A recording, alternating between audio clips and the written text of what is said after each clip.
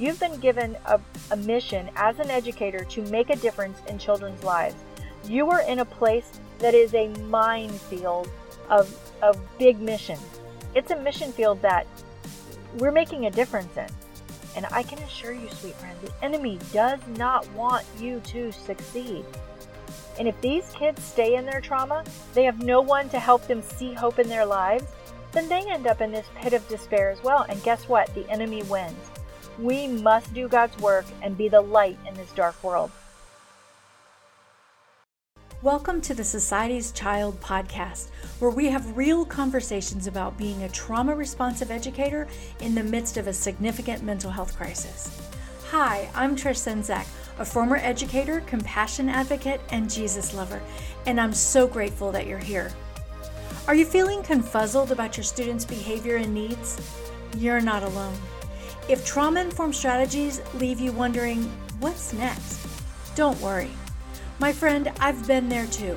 As a foster mom and a child of complex trauma mixed with my experience as a teacher, it's led me to finding a compassionate, whole child approach that's evidence-based, practical, and transformational, and I'm so eager to share it with you. Whether you want to connect with your students on a deeper level, create a trauma-sensitive environment, or you just need a little bit of encouragement or support, you're in the right place. So grab a drink, a pen, or your earbuds, and let's work together to create a safe and student-attuned trauma-responsive school culture. Society's children need you, so let's get started. Hey friends, today I want to talk about a topic that not a lot of people talk about, and that's the loneliness we may experience and feel as educators.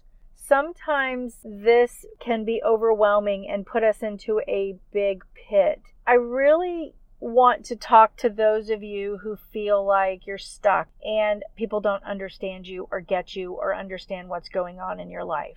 There might be a couple different reasons why you're experiencing loneliness, and it could be number one, maybe you're the only one who sees these students in this particular way and you're walking a lonely road in fighting this game. And knowing that there's more to this situation keeps you up at night. A lot of times we have voices or people or uppers that are telling us to give up, push this kid aside and put our thoughts on another student that might be more ready to accept the help. And perhaps it might be a lonely battle for this particular kid that you see falling through the cracks.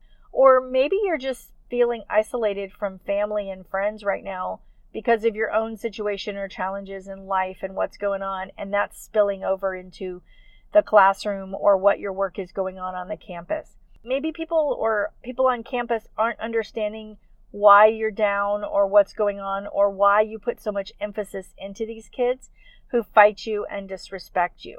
And so a mixture of those two things from outside world and the inside world seems to be piling in on you. Or maybe you just simply feel like an outcast on your campus, but you don't understand why. Or the feelings that are there make you feel uninvited, or you just aren't part of things. Well, my sweet friends, I struggle a lot with loneliness, and I always have. And it's based on the way that I grew up. It brought so much disconnection and distance between me and my family with all of the heartbreak and all of the dysregulation and all the ups and downs and trials. And where I've tried to fit in and find family and find friends, sometimes I connect and I think I'm connecting, but some reason resonates in my soul with a feeling of disconnection. And a lot of it's in my soul, and it really has nothing to do with the wonderful people in my life.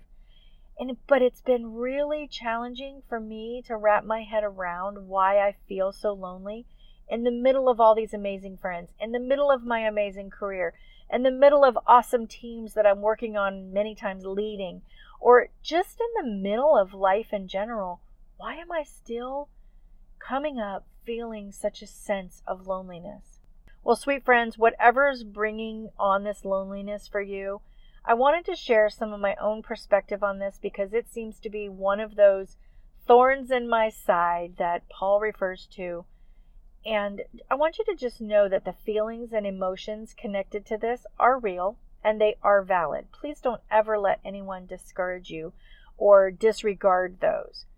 There is a grief that needs to be processed on the lower level, and it's a lot of work. And I would encourage you to look into that, on why that feeling continually comes up for you as an educator. Because you're on campus with hundreds and sometimes thousands of people, right?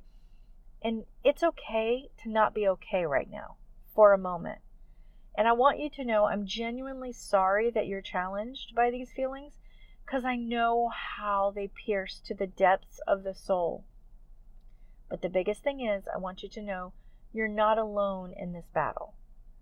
So here are the things that I want you to think about, sweet friends, as you go forward. Number one, it's a realization that the enemy is preying on you. Remember, he's seeking whom he may devour. And especially for those of us walking the Christian life, this mindset is something that the enemy loves to wreak havoc with. And God says he will take us out of our pit. If you look at Psalms 40, verse 2, I should clarify, it really talks about how he will lift us out of this. So as you're sitting there in this what seems like a forever darkness and depression that's come across you, and if any of it has to do with loneliness at all, just know that there is hope. He will bring you out of this pit. And know, number two, that there is always a seat at God's table. I remember in the last 2 years, there was a situation that I was going through in my life that was another very big abandonment or rejection that had happened in my life. And in this instance, in the middle of it, while I was building up to the end of it that I didn't know was coming, there was a moment where I felt very uninvited. All kinds of things had gone on, and they were out doing a particular thing that I had originally brought up, and it was just so big for me. And I remember sitting in the woods crying on this hill going, oh my gosh, I feel so uninvited right now. I just don't understand. And I so sweetly heard God whisper to me, you are always invited to my table. And I don't know where that came from, except that it was my God speaking to me. And he reminded me in that moment that I always have a seat at his table. And so, my friends, I really want to encourage you right now that if you are experiencing this, you are always invited to be at God's table. He wants you there. And so that brings me to number 3. Sometimes we're doing God's work and it gets lonely here. We don't understand what he's trying to do. We don't understand all of the grand picture of things, but he promises us that in the end he wins. So I want to encourage you, stay the course. You are on a mission for God. Wherever you've been placed, you've been given a mission as an educator to make a difference in children's lives. You are in a place that is a minefield of big mission. It's a mission field that we're making a difference in. And I can assure you, sweet friend, the enemy does not want you to succeed. And if these kids stay in their trauma, they have no one to help them see hope in their lives, then they end up in this pit of despair as well. And guess what? The enemy wins. We must do God's work and be the light in this dark world. That's where I want to urge you to keep your mindset. These kids need you. They need you to do your work. They need you to be stronger in Christ, and they need you to have your wherewithal to be the light in their darkness. And it's not easy to feel all these lonely, yucky, dark, depressing feelings. It is challenging for sure. And it's not that we're facing this trouble and that we're supposed to just accept it. But we do know that in the end, God tells us we will have struggles on this earth, but in the end, take heart, I've overcome. So it's not what we do, it's not that we have this struggle, it's what we do with it that matters. It's okay not to be okay right now, but we aren't to stay in it. I encourage you to process, find someone to work with, do your inner work, whatever it means to help you get out of this. Sometimes for some people, it's just a simple prayer and a mindset shift. For some people, it's not. It's a lot of bigger work. Do that bigger work and let God work in those places of your heart that are hurt. Set your mind on heavenly things and he will show you how to heal. He'll put the resources, he'll put the people in front of you that will help you on your healing journey. And just like we're leading our kids to these healing resources, you, my friend, also need to consider what you need to heal. So I'm urging you not to give up. These kids need you. And I pray that you will use this episode right here as a guide for you on how you can strengthen your resilience and bounce back as you are seeking to find your purpose. And I pray that you find this empowering, my friend. So there you have it, my friends. I pray that this blesses you. Please do what you can to help yourself so you can help the kids. Hey, amazing educators, thanks for tuning in. If you found this episode helpful, I'd love for you to hit subscribe and leave a review. Even better, share this episode with a colleague. And hey, I'd love to connect with you on social media. You can even join my Facebook group for some extra support and a dash of inspiration. I've left all the links in the show notes. Until next time, my friend, remember, you're not alone on this journey. You've got this.